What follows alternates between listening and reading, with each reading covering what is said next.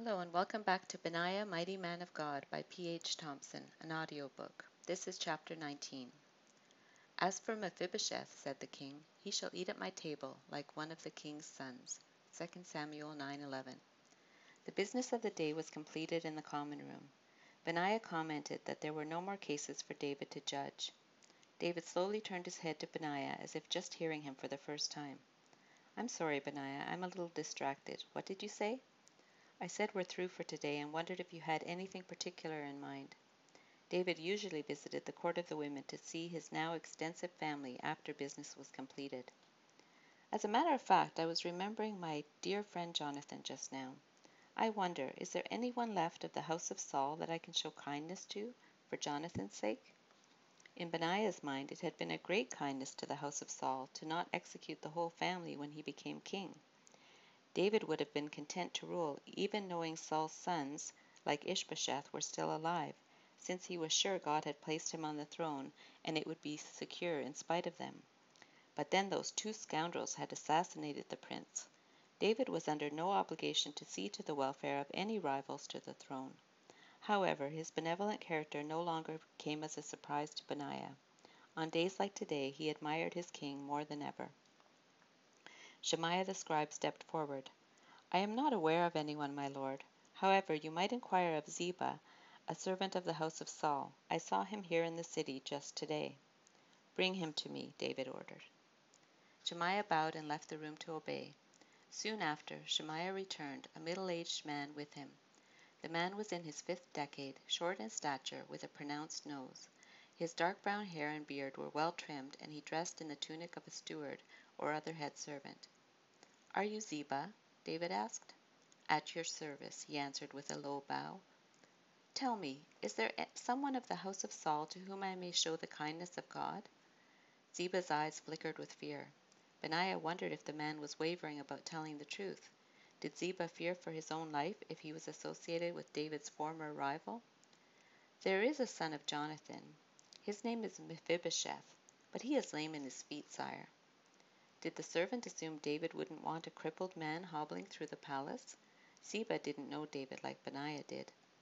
However, although lame, this man could still pose a threat to David's personal safety.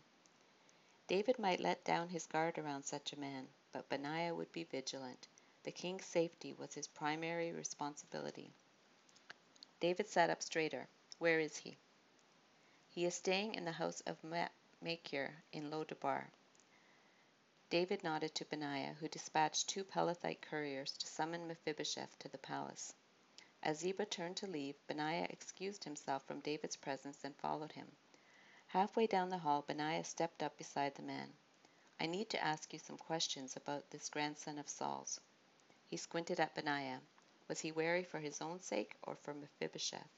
Benaiah wondered. What do you wish to know? Whatever you can tell me. For example, why is he staying in such a remote place as Lodabar? He has been in hiding ever since Saul and his father were killed in battle.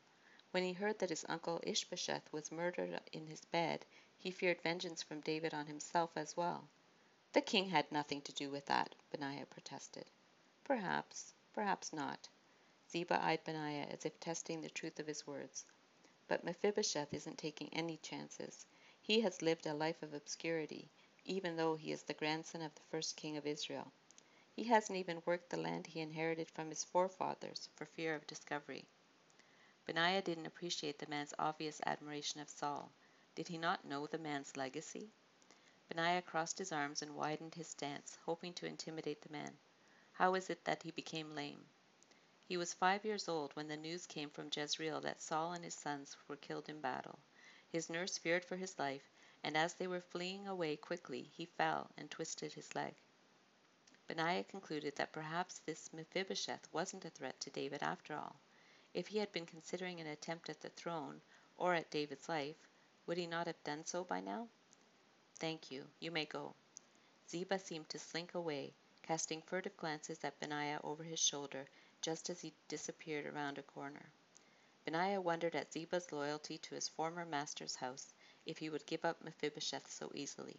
Could he be trusted? Mephibosheth, the son of Jonathan, has arrived, my lord, a servant announced.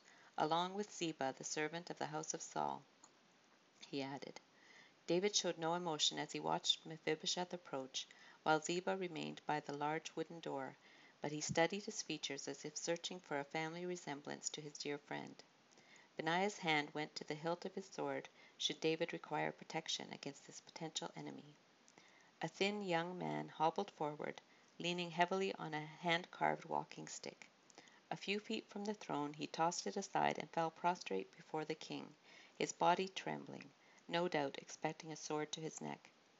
Benaiah kept a wary eye on this descendant of Saul, in spite of his apparent weakness and humility. After all, every child in Israel heard the story of how left-handed Ehud fooled King Eglon of Moab by hiding a sword on his right thigh under his cloaks, only to murder him. Benaiah would not be caught unawares. David leaned forward and said softly, "Mephibosheth?" Without looking up, the crippled man answered, "Here is your servant." David smiled reassuringly. "Don't be afraid. I will treat you kindly because of your father. Jonathan was my dear friend." Mephibosheth stopped shaking. He dared to raise his head and look at the king. "And I'll restore all the land that belonged to your grandfather Saul to you." Benaiah had grown accustomed to David extending grace and mercy, but this, to give an inheritance to the previous king's only living heir? Astonishing. Mephibosheth rose to his feet, amazement on his features. "And you will eat bread at my table every day, like one of the king's sons." Benaiah could hardly believe it. A grant of property far from the king was one thing, but to allow him so close to the king on a daily basis meant he trusted him. It was as if the king was adopting Jonathan's son as his own. Mephibosheth bowed low. "But I'm just a dead dog. Why should the king show such kindness to me?" A dead dog, exactly what David had called himself back when he appealed to Saul when he stepped out of the cave they were hiding in to confess he had cut off the king's robe. "You have a family, I presume?" "I do, my lord. My wife and I have 3 sons and 1 daughter." "Ziba?" David raised his gaze to the back of the room where Ziba stood. Ziba scurried to Mephibosheth's side and bowed low. "My lord?" "How many sons do you have?" David asked. Ziba's back straightened with pride. "I have 15 sons and 20 servants, my lord." "You and your sons and your servants will work the land for Mephibosheth, and you will bring in the harvest so that your master's children have food to eat." What a joy to serve such a benevolent, gracious king. Ziba bowed low. Benaiah felt Ziba overdid it with his fawning and simpering before the king. "I will do all that my lord the king has commanded." As Benaiah walked home, he felt a sudden lightness at his waist. At the same time he heard his club clatter on the stone road and roll away from him with the natural incline of the road. He'd known this would happen some day. After all these years, the blue and white striped sling at his waist had tattered and frayed to the point that it could no longer support the heavy club. Benaiah fingered the torn fabric at his waist. In an instant he was a young boy again, begging God to not let Ammizabad die, promising to be a better protector for his brother. After so much time passed, through many battles, the sling had reminded him that obedience was better than sacrifice. But even the leather reinforcements Moriah had added over the years couldn't forestall this day forever. With a sigh, Benaiah picked up his club. When he got home, his children ran to him, arms outstretched. "Abba!" little Maytel cried. All he wanted was to be alone with his thoughts. "Wait until I put my weapons away, Dewdrop, then I'll play with you." The words came out more sharply than he intended. Moriah's puzzled look followed him out of the room. He placed his club and sword on a high shelf in the sleeping room, out of reach of the children. He turned to see Moriah standing in the doorway. "What's wrong, Benaiah? You never pass by the children or me without a greeting. What happened today?" He lifted the tattered piece of cloth dangling from his waist. Moriah's hand covered her mouth. "Oh, Benaiah!" She flew into his arms. "I'm so sorry. I know how much that meant to you." Unbidden, tears fell from his eyes. Crying over a piece of ripped cloth was silly, especially for a valiant warrior such as himself. Yet he wept harder than he ever had, even when Ammizabad died. His grief went deeper now than when he was a young boy. His inability to protect the sling cloth reminded him of his failure to protect his brother. Moriah held him and stroked his back, soothing him with soft words he couldn't hear above his sobs. When he ran out of tears, Moriah said, "I could try to repair it if you'd like." Benaiah shook his head. "No, no more." Moriah's eyes held questions. "I've been holding on to it, thinking it was the only way I'd remember my brother and the cost of disobedience, but it became an idol to me." Moriah pulled back sharply and looked up into his face. "Surely not." "In a sense, yes. I was afraid of making the same mistake again."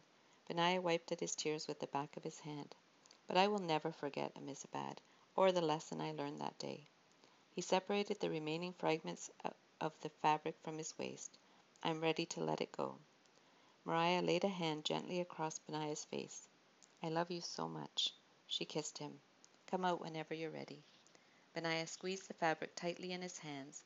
Then, as if in a final goodbye, he tossed it onto the wood pile to be burned. Continue listening for Chapter 20.